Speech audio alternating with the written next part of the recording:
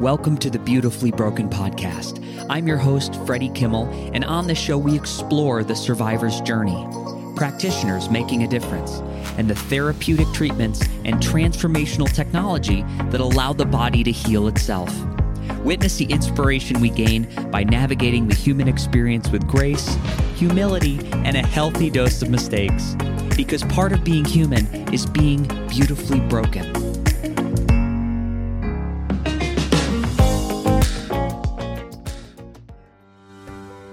Through my healing journey, I've become increasingly aware of the way environmental toxicity affects my body. In the past, I've tested high for mercury, lead, cadmium, glyphosate, and mycotoxins from mold. I've experienced this as fatigue, full-body neuralgia, and brain fog. And after years of trying conventional treatments, I knew I needed to ask different questions if I wanted a different answer. Now, around this time, I was introduced to the Ionic Foot Bath by AMD at an integrative wellness symposium. I came across this technology where people put their feet in water, and over the next 20 to 30 minutes, ions are released into the water that assist the body to release toxins. Now, as you can imagine, I was very skeptical, but after my first session, I felt clear-headed, lighter, and actually a little high. As an avid biohacker, I was intrigued enough to invest in a unit. My N=1 experiment?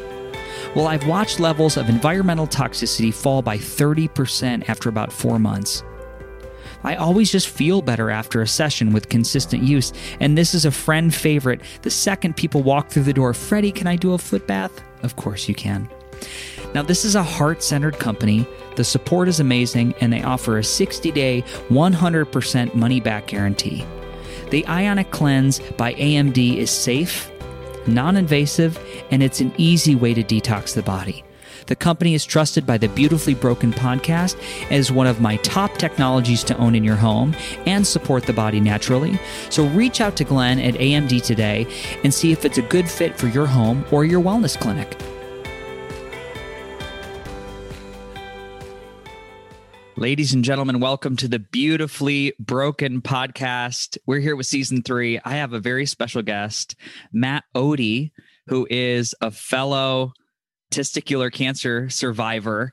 I've never done a podcast on testicular cancer in the 2 years, and being my background, so I'm so excited to have Matt on to share his experience. Matt, welcome to the show. Awesome. Really appreciate it, Freddie. Excited to not just share my story today, but, a lot of my experience and really hopefully help your community through, any challenging moments in their life as well. So thanks again, man. Really appreciate it.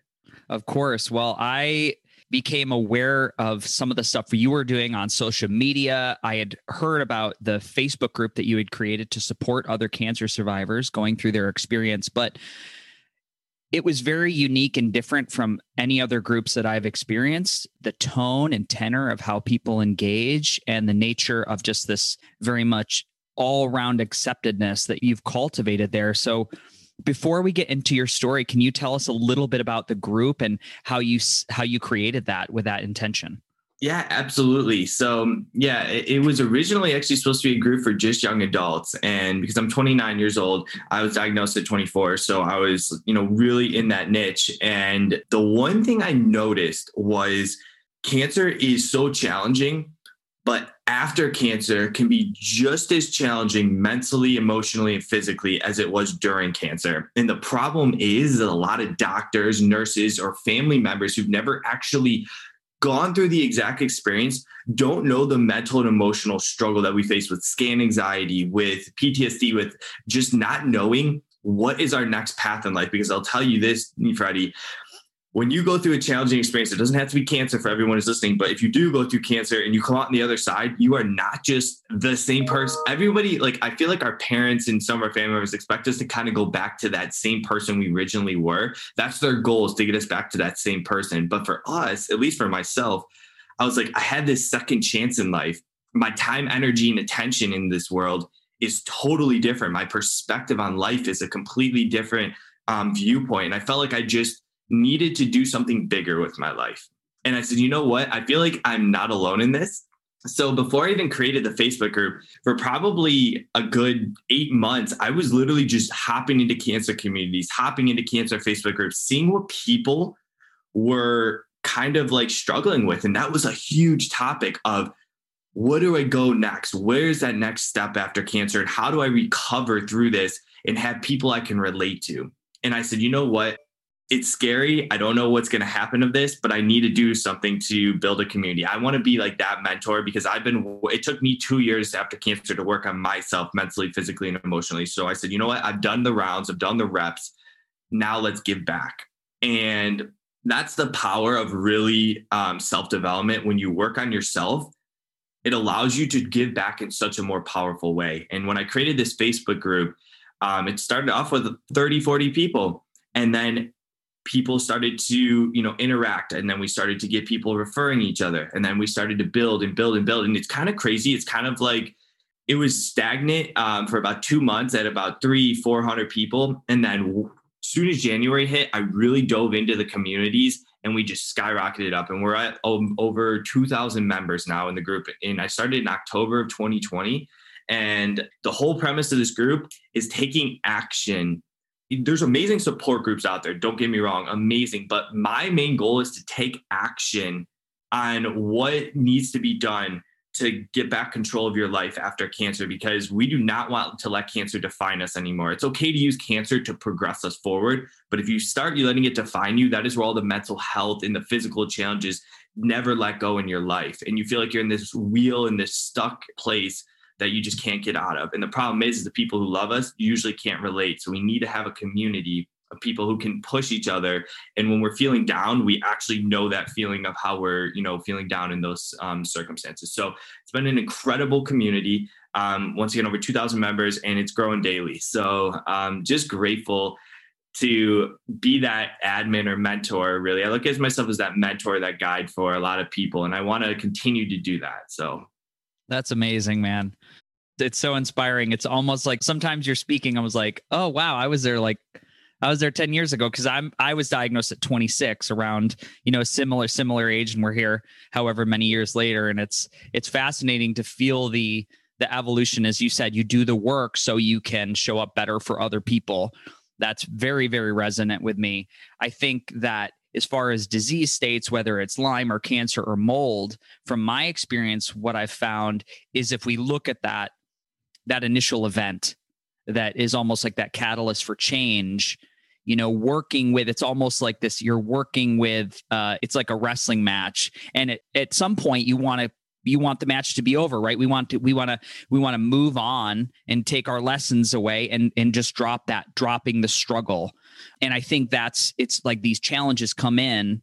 For some reason, I have this wrestling match view right now in my mind's eye that, we use that teacher. And then at some point we have to make a choice to step away and go on to a new story, match number 2, a new narrative. Because I think, like you said, it's easy to be in this constant state of struggle where I am just crushed under the weight of my diagnosis or my disease or the labels that I've gotten in, whatever my experience has been with the medical system. 100%. And, the biggest thing I've learned is our failures, our setbacks, our challenges in life is one of the only ways to actually truly have growth in our life as well. I'm not saying you have to go through these crazy experiences, but you need to go through difficult times in your life in order to actually grow. You don't really just grow through everything's given to you or all this success. You grow through the failures, you grow through the difficult times, because that's where the true lessons come into play. And I've always looked at life this, Freddie, is everything in life happens for you, not to you. And what I mean by that is not necessarily everything in life is happening for you, but what it is how do you take a difficult situation and analyze it? You can do it 2 different ways. You can say, why is the situation happening to me? Meaning making excuses, blaming other people, blaming God, or blaming whatever your faith is. It's going to get you absolutely nowhere. But you can have that mindset. Or you can take the exact same situation, because people have been in the exact same situation, and say, how am I going to learn from this? How am I going to grow from it? And more importantly, after I do this, how am I going to make an everlasting impact in it could just be a better father. It could be, or mother, or it could be making an impact like we're making, getting out on podcasts, things like that. That's the power of going through the difficult times. Beautiful, Matt. I want to deep dive on your story. Let's go back to 24 years old. Maybe you can run us up into how you were feeling at the time, what your life was like before diagnosis. Absolutely. So yeah, I love starting my story. So I'm also a keynote motivational speaker. So I always love starting my story of actually when I met my girlfriend. And it was 2016, March 17th. So it was St. Patrick's Day. And, we just met at a local pub and, we started talking. And next thing you know, I got her number that night. And throughout the summer and spring, we started dating around May, June, and we started doing all these summer activities. We're going hiking, we're going kayaking. At the time, I'm a personal trainer, very healthy, working out 6-7 days a week. And then all of a sudden, I started to notice these minor back pains. And at the time, I was like, it's probably just from lifting. I'll be all right. And it just kept progressing and it just kept progressing. And as a young adult, it's very easy to think you're invincible. I'm really trying to speak to a lot of young adults here is if something is just off, it's okay to go get checked up. Do not be afraid. Go get it checked up because you would rather get it sooner than later. And I was that stubborn person that just would not do it. Lauren would, want me to go, which my girlfriend, my parents would want me to go to the doctors, and I just wouldn't do it until one night. It was about 2.5 months into my relationship. I was over at Lauren's house and I ended up waking up and ended up puking up blood that night. Got rushed to the emergency room, found out that I had lost 2/3 of the blood circulating in my body, which is equivalent to being shot with a gun. Got rushed in because they didn't know what was causing the bleeding. They gave me 6 bags of blood, got rushed into an emergency surgery. And the next morning, I woke up, doctor walks in and he has just this blank stare in his eyes. And I knew okay, there's obviously something massive going on. So he comes over to me, sits down and he grabs my hand. He goes, Matt, we have found an 11-centimeter tumor in your small intestine. We believe it is cancerous. We don't know what type of cancer yet. And we have to rush you to the main campus of the Cleveland Clinic immediately. And the Cleveland Clinic, is 30 minutes from me. I was at a local hospital and it's one of the top hospitals in the country, which I was very blessed to be there. So they rushed me there, do a bunch of tests. And that's where they found out I had stage 3C testicular cancer. Before that though, when I finally got the news, it was just me and my parents. So nobody else knew. They took me in and I just remember looking over at them and I saw them, obviously crying and everything. And for me, maybe it's because I was in so much shock, but I kind of went into this survival mode of okay, there's no way I'm giving up, obviously. And I'm not going to let this situation, I'm not going to start thinking the worst right now. And for me, I just felt like I need to be strong for them. I need to be strong for when I have to share the news to Lauren and all my friends and family. And, I kind of just put this warrior hat on at first. And you would think that's a good thing, but it actually was probably just building more and more stress. And, a day goes by, 2 days goes by, and I'm at the clinic now and people are starting to come in and finally Lauren arrives. And man, dude, I just let it all out. Just started bawling my eyes out. First I was scared because I didn't know if she still wanted to be with me. We were only dating for 2.5 months. So to put that pressure on her was a lot. And, she didn't even flinch. And for me, man, to let go of those emotions was everything. And I think for especially our guys out here, we love to hold our emotions. We love to hold our challenges in because we think we need to be that strong individual for other people because we have this perception or this persona on us. But it's just the total opposite because all that does is every time you hold something in, it's like an extra pound of baggage that's laid on your shoulder. More mental health, more anxiety, PTSD, feeling like we're not good enough, feeling like we're unworthy because we can't express what we're going through. And when I finally was able to do that, even though I knew there was a journey ahead of me, it was like 1,000,000 pounds lifted off my shoulder, man. So all that put together, I think that's a very powerful message for a lot of guys out there. If you want me to keep going, I'll kind of just keep sharing my journey. Yeah, keep going. Let's get into it because I know it gets hairy here. It gets real crazy. So before we get to the crazy parts, immediately they put me on 5 rounds of chemotherapy.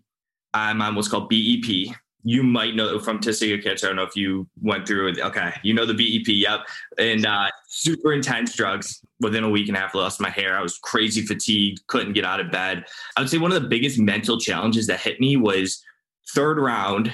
I was totally beat up, and me and my 3-year-old puppy he was diagnosed with cancer just before I was. I was taking him to all his chemo sessions. He's like my best friend.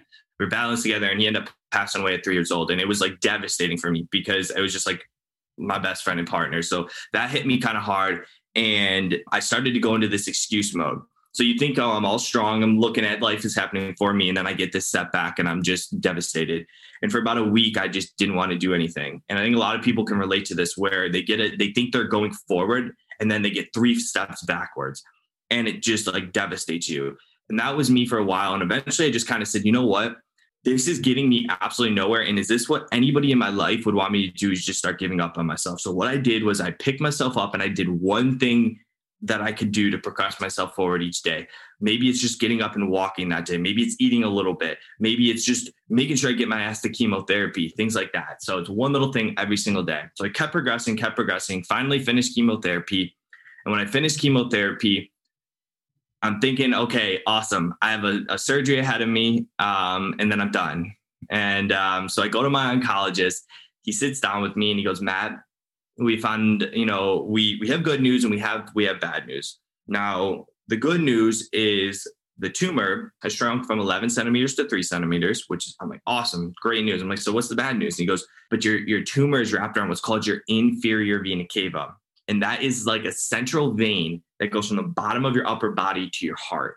And he goes, we're going to have to do a 10 to 12 hour surgery with 4 separate surgeons involved. And we have no idea what the complications are going to entail.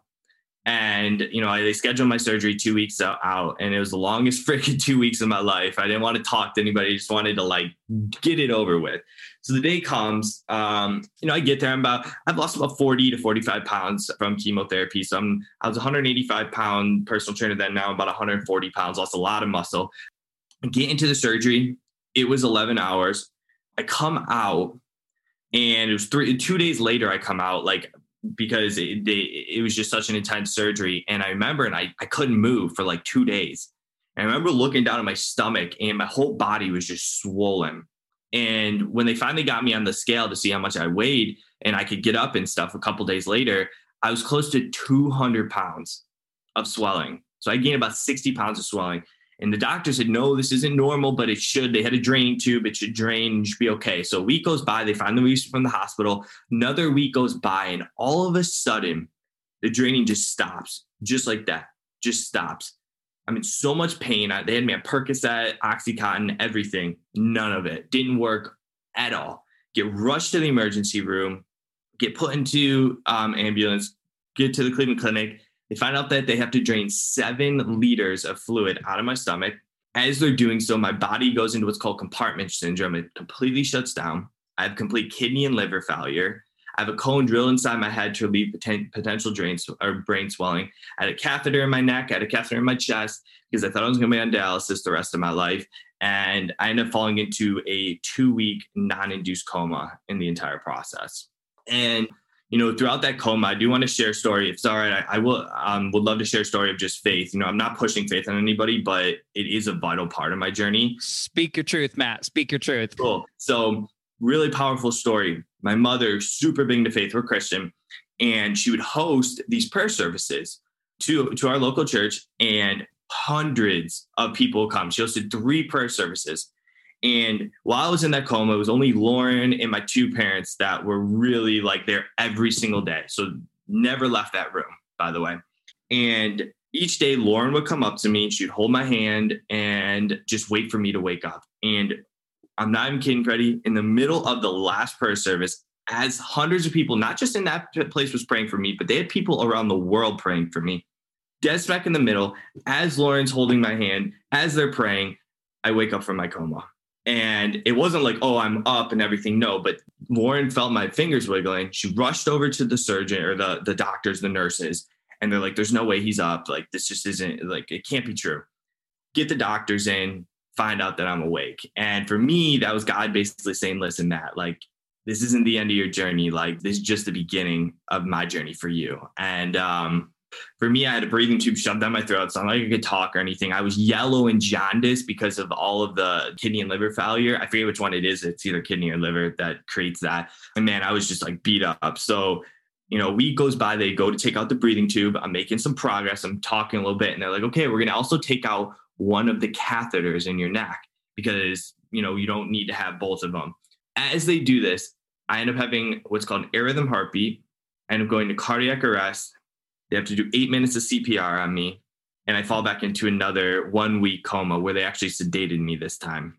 So I flatlined, I coded, and they had to bring me back to life. And that's when, I had to fall into another week coma. And it was about a 0.00001% chance of that ever happening. And of course it happens to me. So I wake up, I'm now in the ICU for over 3 weeks, almost close to a month now. It's now Valentine's Day. So I had my surgery early January. I was in the hospital mid to late January because of the complications. It's now February 14th, Valentine's Day. Waking up, I see flowers and hearts everywhere. And I go to move. I go to try and move my hand or whatever. I don't know. By the way, I have no freaking idea what's going on. All this shit happened in so much time. So go to move and I can barely move my fingertips. And right there, like I realized that day I had to completely relearn to live my entire life again. And I'm not even kidding you. It took about 2.5 weeks to get me from just laying in my bed to taking my very first steps again. And we had 4 nurses every single day coming in to help me through this process, plus my parents and Lauren and everything. Eventually I get out. At this point, I'm 4 surgeries in too, because it took 3 surgeries to remove all the fluid from my stomach. And by the way, I have a massive cut from my left hip to my right hip. So they get me out, they get me into a recovery room.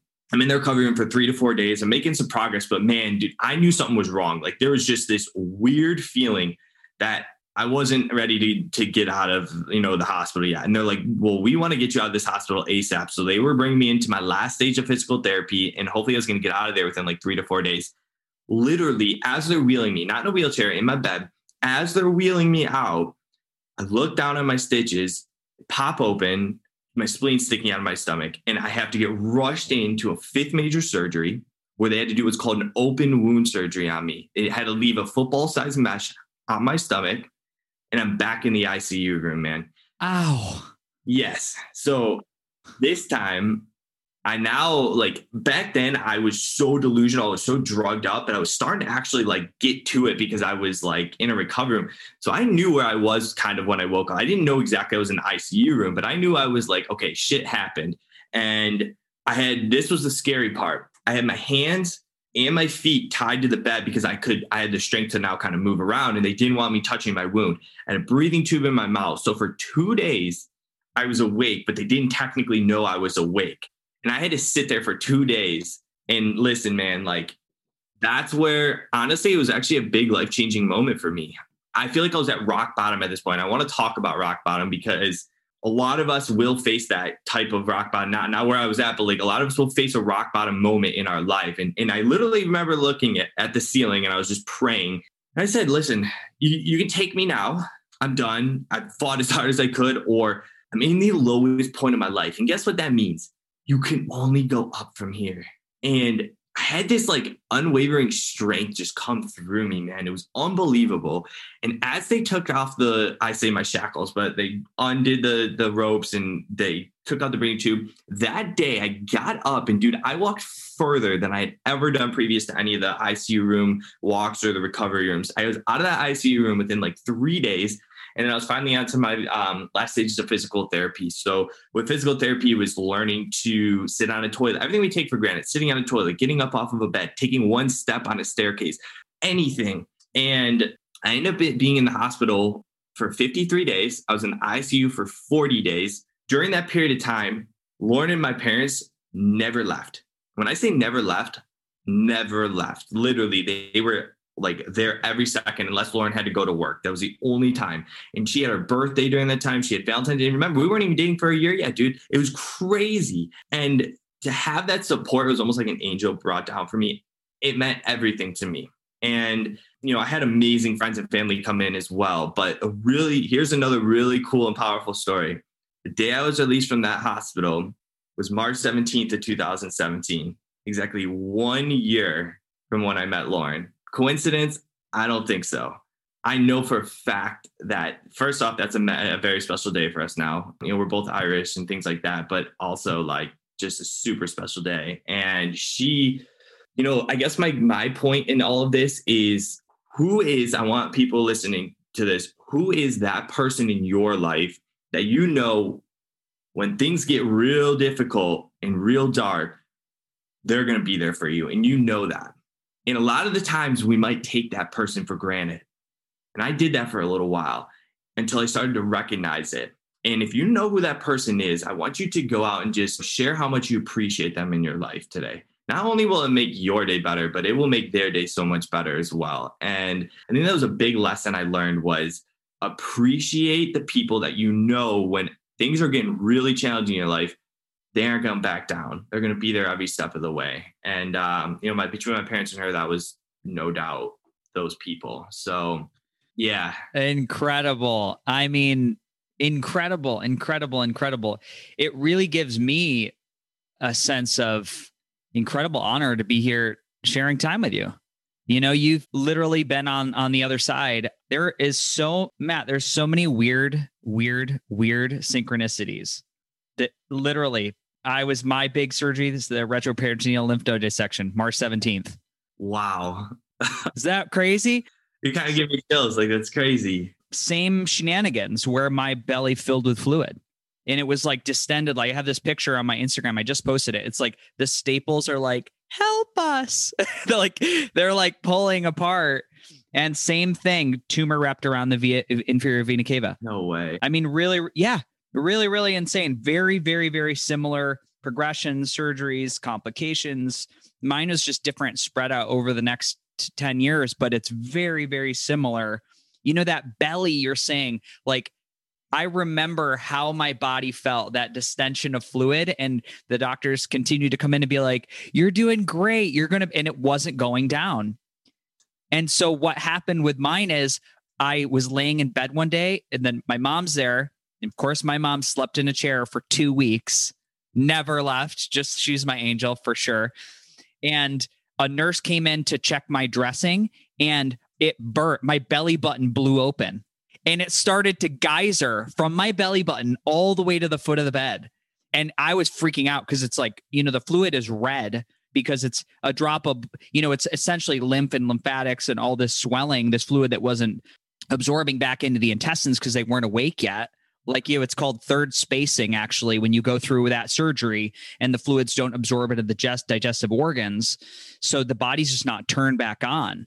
And everybody's just said, let it drain. And I can tell you, I was like literally watching myself. I'm like, I'm bleeding out.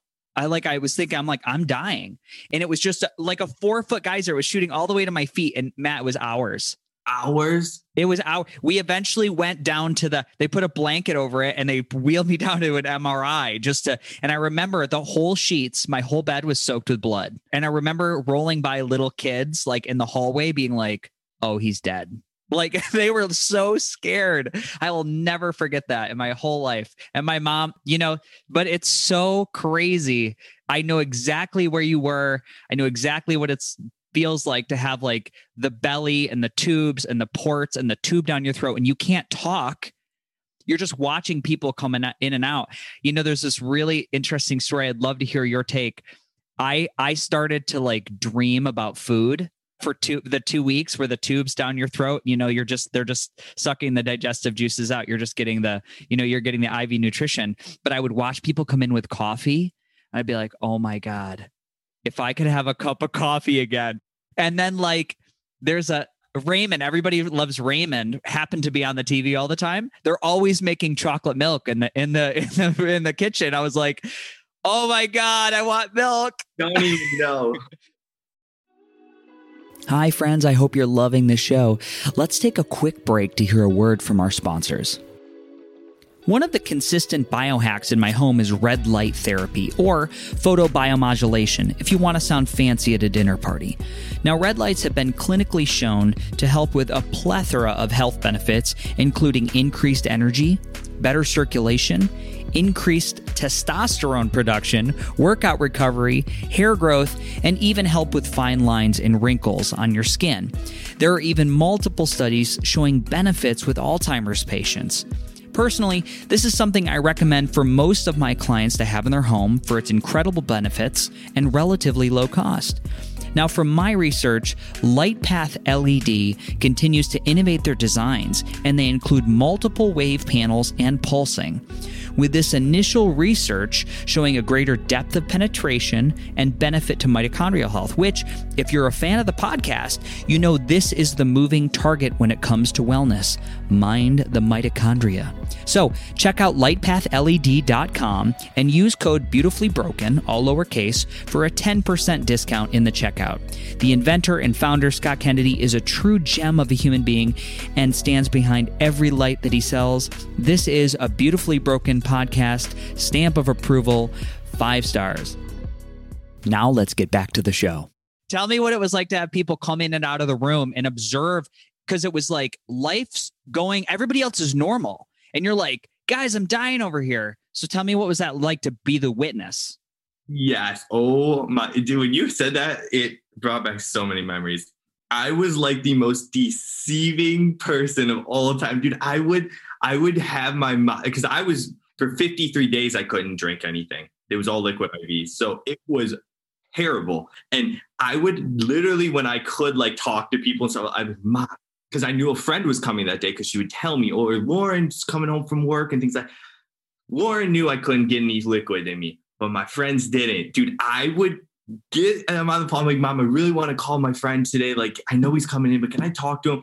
Get on the phone. And I'm like, Joey, what's going on, man? He's like, hey, dude, you're talking to me? I'm like, yeah, man. Like, my mom's holding the thing. And I'm like, hey, dude. And I would like whisper in the phone, like thinking my parents wouldn't hear. I'm like, can you bring me a glass of orange juice when you get here? Like, of course, man, no problem, dude.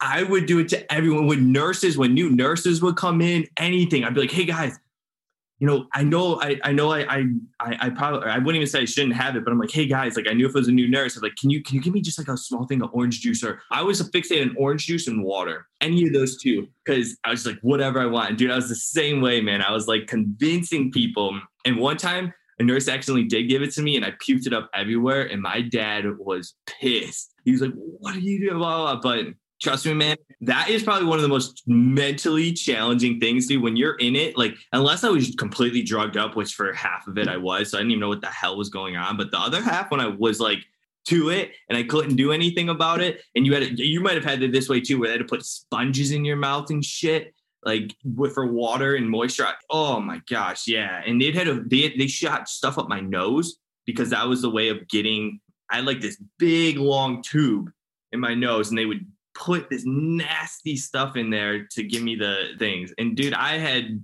things in places you don't want to know. So like, it was terrible. You know what it's like. I know. The tube, you have a tube coming in and out of every hole in your body for somebody who's never been in a long-term care facility like that. You know, I'll share one more story, and then I want to get on to some recovery hacks that you did.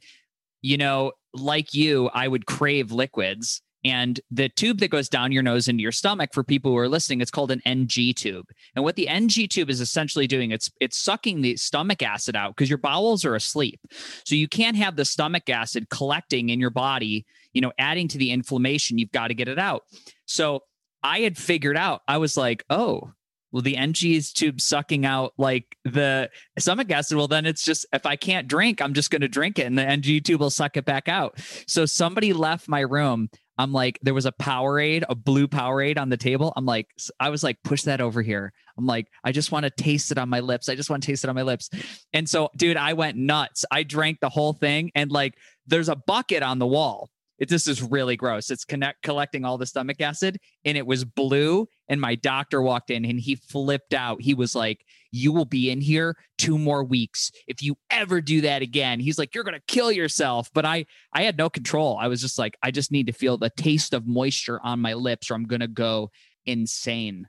Totally. I know it, dude. Oh my gosh. This is so crazy how similar like certain experiences and timelines for us are. It's just absolutely wild. Well, your story, I mean, listen, it's absolutely incredible what you went through and what your body came back from. I want to hear what you started to do that was different from before, because you were in great physical shape. So was I. I was most ripped I've ever been in my life when I got cancer.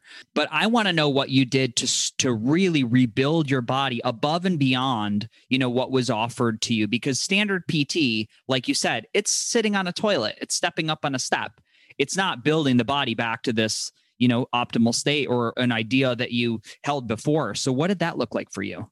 Exactly. You hit the nail on the head. The most challenging parts was finally released from that hospital.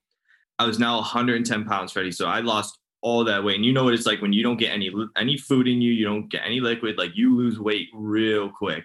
And for me, I went from that 200 pounds to draining all that fluid to not eating or anything. I was 110. I was skin and bone, man. I was a skeleton. In 8 months, dude, I went from the most fit I'd ever been in my entire life, just like you were saying, to now a skeleton. And not only was that physically draining, it was mentally draining, man. You look at yourself and you're like, holy shit, like I got a whole entire journey ahead of me. And you want to know the most challenging part for me was when I was out of that hospital, I didn't have the nurses and doctors every day walking in and saying, all right, Matt, it's time to get up. It's time to go for that walk. It's time to do this. My parents and Lauren were a little more lenient at times. Lauren was actually pushing me probably more, and I hated it, but I needed it. And dude, for about a week and a half, I'll tell you right now, I fell into that excuse mode again, man. And you know what ended up happening to me?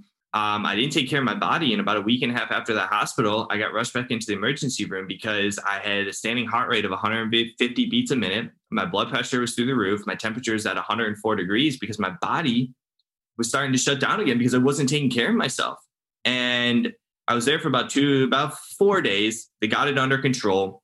I get home, and this is the most probably life-changing experience I had throughout this journey.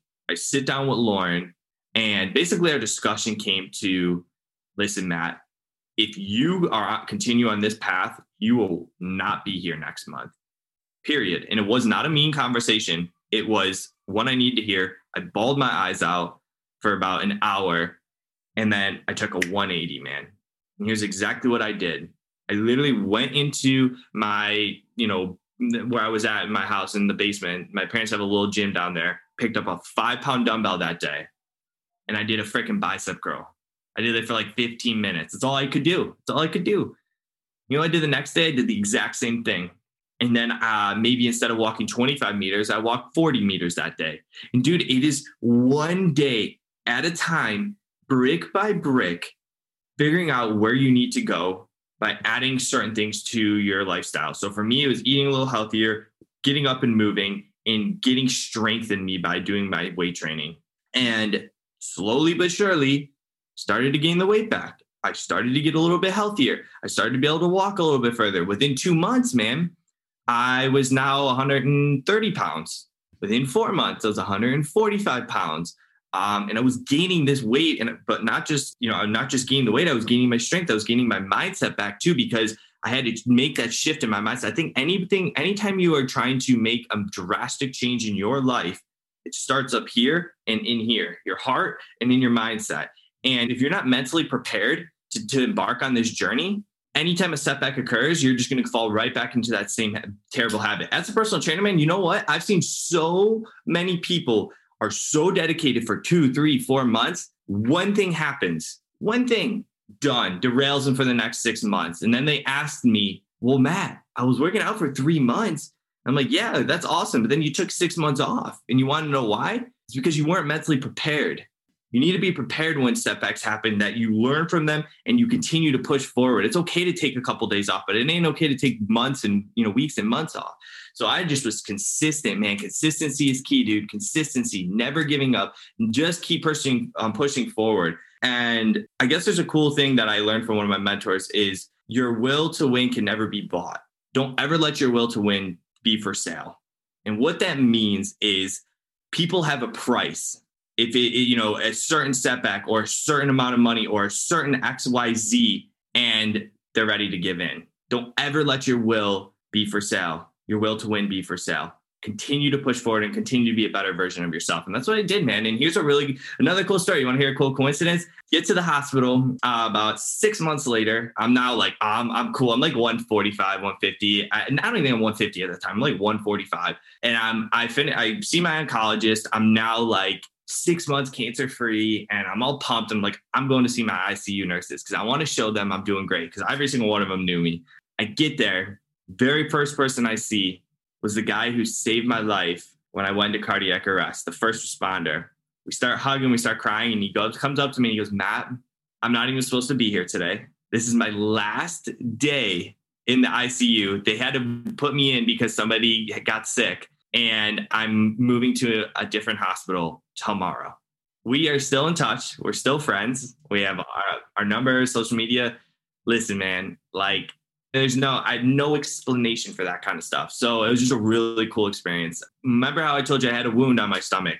That was a massive challenge as well. So the biggest thing is when they did that wound, I don't know about your stomach, but they had to actually take out all of my abdominals. So I have a massive lump on my stomach, and that made it really challenging to do certain activities. So it first took an entire year for me to heal my wound, but I figured out which exercises I could do, which exercises might take me a little while, and which exercises I just say, hey, listen, I probably just shouldn't do it. But you want to know the biggest thing is I'd never put a limitation on myself. I never was going to be stupid and just go out and do crazy things to hurt myself, but I'm not going to give myself limitations, because the second you give yourself limitations is the second that you have this weakness in your life. And when another thing comes up and you don't even give it a shot, when it could have been a breakthrough in your life, that's what happens. So don't ever put limitations on yourself when it comes to progressing in certain areas. So I'll tell you right now, man, that first year was crazy challenging because it was me, and I had one physical therapy for 3 months a week. That was it. Just one nurse would come in one time a week for 3 months. And I had nurses for about 6 months changing my wound back because I had to change it every couple of days. So after that year, man, I was gaining my strength back, but it took me another year to really emotionally control myself through the cancer, because I had a lot of anxiety, a lot of PTSD, and a lot of self-doubt in my life. And I had to really work through it. And you want to know what helped me? It wasn't actually going through cancer groups. It wasn't going through support groups. It was surrounding myself with entrepreneurs. Here's why. I know it sounds weird, but what an entrepreneur does is they take a massive problem, they solve it, and they use it to impact other people. And I said, listen, I don't freaking know what I want to do with my life.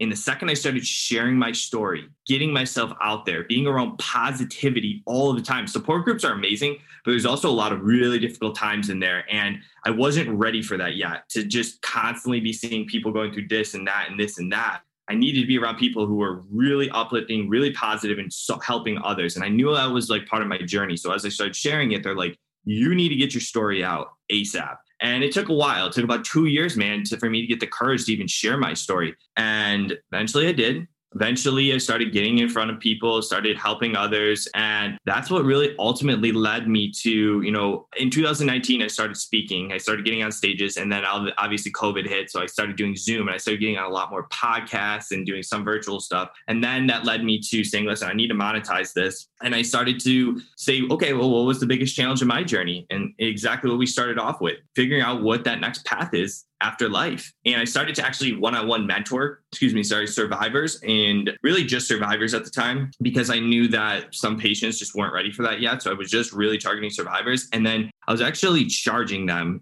because I was just part of my coaching program that I wanted to do. And it just didn't feel right. I just was like, even though I was making an impact in every one of their lives, I was making a huge impact. But for me, as a faith-based person, I was praying a lot. And God just said, this isn't exactly the path I want you in. You're not doing anything wrong, but this isn't the right path. I know you want to make a massive, everlasting impact in this world, and it's just not this route. And that's what led me to my Facebook group. And from there, man, it's just been my biggest thing. The reason I am getting on podcasts is because I need to get exposure. And my biggest goal is I want to make someday like a massive collaboration, whether it's a celebrity, whether it's a big organization, a big brand name, and figure out how to take this community to the stratosphere, change the direction of the cancer culture for after cancer, for survivorship. And my group has patients, it has survivors, and it has caregivers, because I think everybody needs each other at this point. But, that's just been my main goal, and that's been my journey so far. That's amazing, man. I mean, I'm really excited. Like I said, when we talked a little bit before, I'm excited to collaborate. A few things. I mean, I think you encapsulated this a little bit, but really specifically, when you talk about driving your energy forward, staying on course, not allowing things to pull you off track. For me, the strongest driver has been a really clear why I'm doing it. Is it, and it's evolving. It's never been stagnant for me. And I'm always trying to go and re-examine what am I doing? I really try to take a look back at the last 15 years, 12 years. And, I can see where there's times where some of it was driven by ego.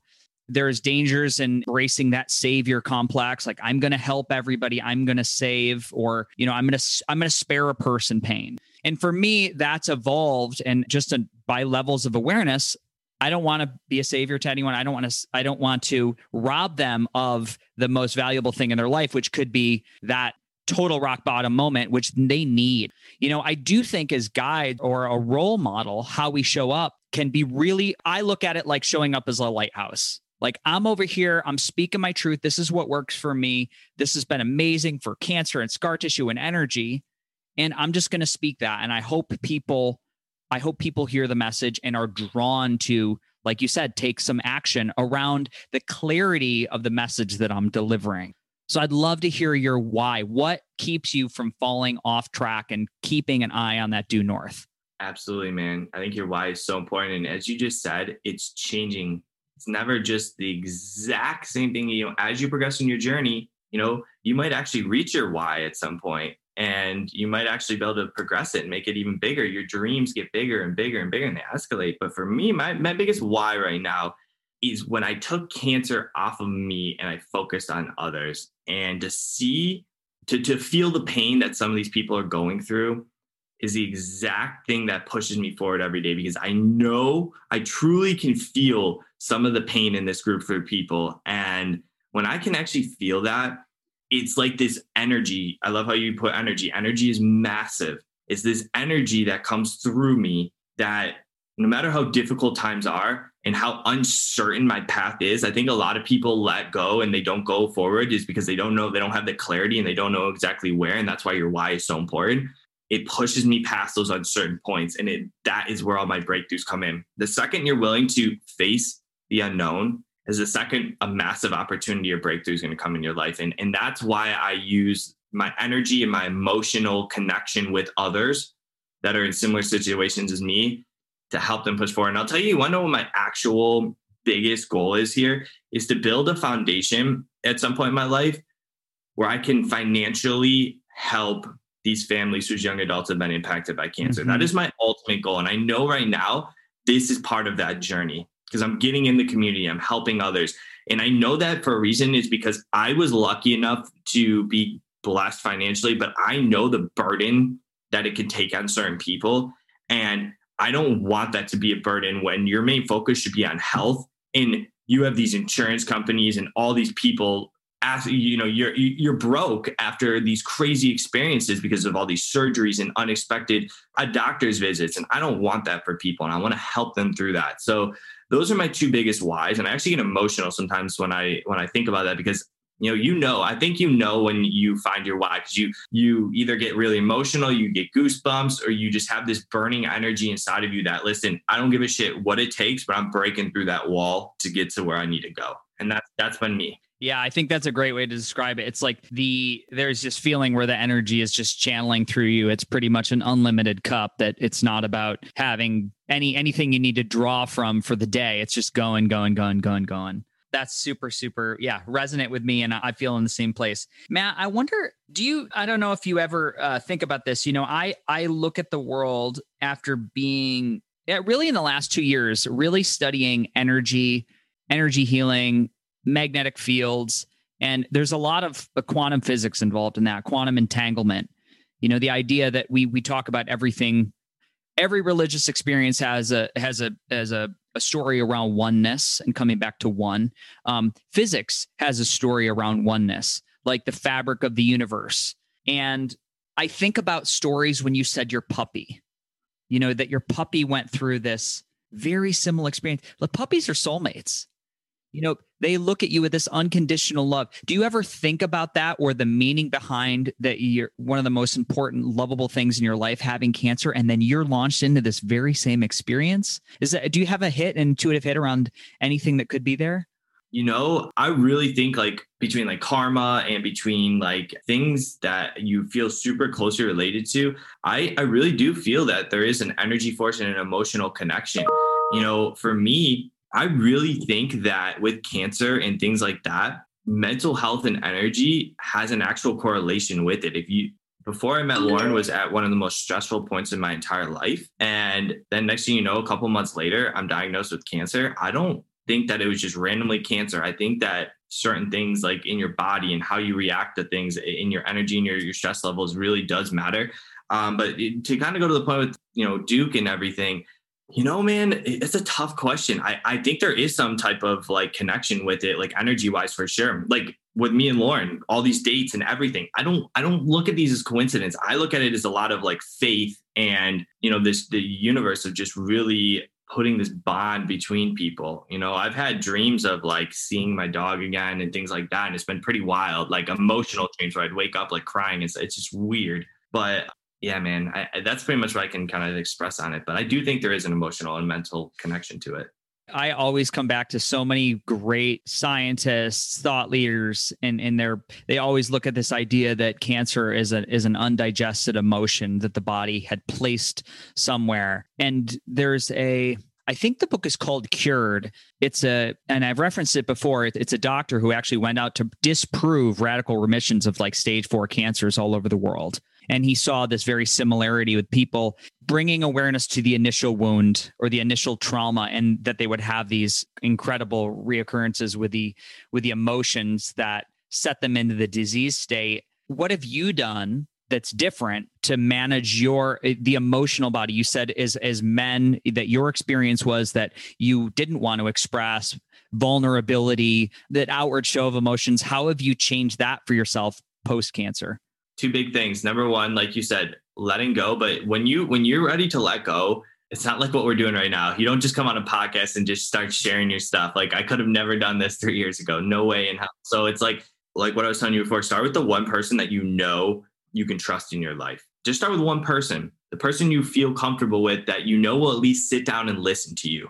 It's either that person or a person that you feel can relate. One of those 2 people. That's why we created this group, because a lot of people feel like they can't open up to their spouses because they can't relate. Other people, they feel like, okay, I was able to open up to a person that really will sit down and listen. They may not know the exact emotional journey I've been on, but they lived on the other side. Like Lauren, for example, she was there every day. She stayed with me during chemo. She stayed with me during the hospital. So she had a different experience, but we had that energy and emotional connection together. And when I was able to open that up to her, it helped so much. And that's what allowed me to feel more freely to open up to others. And the second thing was you need to surround yourself with the right people. Your net worth is your network. Your network is your net worth. All those sayings. You're the average of the 5 people you hang around with the most, all of these things. And I truly believe it. And when I started to really dive into with entrepreneurs who are always, they're positive, uplifting. Yeah, they had setbacks. That was the powerful thing about them, is they weren't afraid to share them. They let their ego go. That's a big thing. When you can let your ego go and you can just be fully yourself and be fully authentic, that's the second that you can finally be yourself. And I think the best way of doing that is by surrounding yourself with people that are going to be on the same wavelength and the same path as you in life. Because if you're constantly around, I'll be honest, Freddie, I lost no friends during cancer, and I lost all my friends that I had lost that I was super close to from high school and stuff like that. Was not from cancer. It was when I decided to go on a different path in my life, because they were waiting for me to have the day where I could go out and drink with them every weekend, talk about our glory days in high school, gossip about other people. And I said, I'm not wasting my time on that. I'm done. I'm making an impact in this world, and they didn't like it. And don't let me wrong though, I have incredible friends who supported me, but I've had friends I've lost because of that. And that right there is my best way of explaining. You need to be around people who are going to help you and uplift you. And I made new friends in the process. So that would be my answer to that question. Your tribe sets your vibe. Exactly. Matt, I could talk to you for hours, and we should totally do a Facebook Live and just swap like operation stories in your someday. In my group, I would love to do a Facebook Live with you, Freddie. Seriously. We got to do it. And we didn't really even get into, we didn't get into there's so many cool things coming down the pipe for management of not only scar tissue, surgeries, things that are prolonging life in cancer patients. This season, we're going to talk about deuterium depleted water, which has great efficacy. We always talk about cancer having a root in metabolic dysfunction because our metabolism is going to be the driver of excess energy, which allows our immune system to function as intended. Red light therapy, hyperbaric chambers. There's so many things out there that you can do because, as you guys just heard Matt's story, it's like as incredible as anything anybody's body has ever been through on planet Earth. And, for your 100 years on the planet, it's my belief and experience that we do need to incorporate some of these unique technologies, right? There's something to be said for, so one thing I've noticed in toxicity testing of my body is still the presence of cisplatin, etoposide cisplatin, the chemo-based therapy 12 years later. So we can continue to work with the body from a new level of awareness. Oncology is like this emergency situation. And then long-term wellness care, I think, is our responsibility. And that's what really I'm excited to bring to the group and offer all the stuff I research and find. And Matt. Boy, and your level of knowledge on this stuff is incredible. Like I can already tell just by you speaking, like it would be mind-blowing to a lot of people because I need to learn from it too, man. So I would love to just hop on and just pick your brain on a lot of that stuff. So I'm so excited to collaborate. And this is, for me, another driver of making this all real and fun and resonant in my heart is doing it with other people. I often say you can have whatever you're going to bring in to make yourself feel better. It's lonely in your room alone. You want to do it with friends. And that's why your group is so great. And the community you're building is so important. Matt, I have one more question to ask you. The Beautifully Broken podcast, what does it mean to you to be beautifully broken? Oh, beautifully broken to me means that it allows me to have new gratitude and perspective towards anything I go towards in life. I really truly have learned to eliminate a lot of the little things we usually stress over. And it allows me to put all my time and energy onto the people and the experiences that I want in my life. And I think that's what Beautifully Broken really allows you to do. It allows you to look at life in a new lens and, have this beautiful picture of what, your life and the people you really care about around you can accomplish. So beautiful. I got one more for you because you're such a good speaker. Go back and the Matt that is in the hospital bed where your hands are tied down to the sides, you've got the mesh over your spleen that popped out.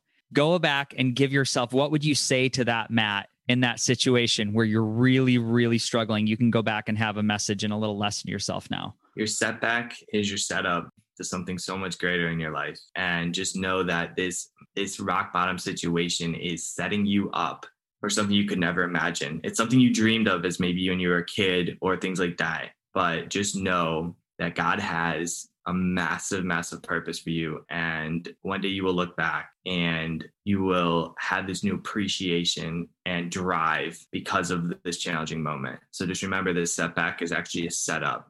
Beautiful, Matt. Perfect spot to end. Thank you for being a guest on the Beautifully Broken podcast. Totally groundbreaking. Namaste. Does anybody think that these health upgrades sound expensive? They can be an investment. But after truly learning how money works, the inflationary nature of our fiat currency, combined with the fact that big banks charged, are you ready for this, $34 billion to the poorest members of society, I knew I was ready for a shift. In my opinion, money is energy. And I've seen too many scenarios which compromised health is attached to financial distress. The energy is not flowing. And to break that cycle, it's going to take a new level of thinking to come up with a different result. Enter Celsius Network. This is my bank that's not a bank. Celsius is a place to store cryptocurrency safely and get an incredible return on your stored wealth. They share up to 80% of the revenue with the users, not the board of trustees, so you can earn up to 17.78% APY distributed weekly. I'd like to see a bank beat that. So what does that look like? Every Monday, I get a direct deposit of the money I've earned as a reward for joining the community on my beautifully designed app with this high-end customer interface. I've made over $2,600 by joining Celsius in just over 9 months. I've never made that in the history of time through my old, air quote, big bank. So they have 0% in withdrawal fees. Over 500,000 users and 10 billion in assets that are insured.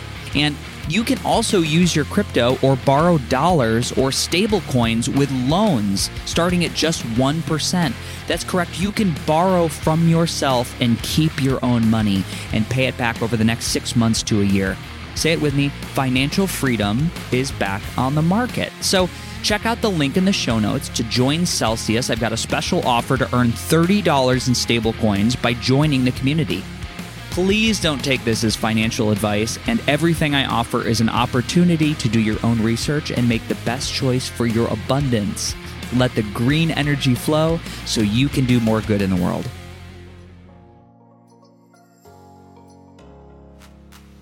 My friends, you made it to the end of the podcast, and here we are in season 3.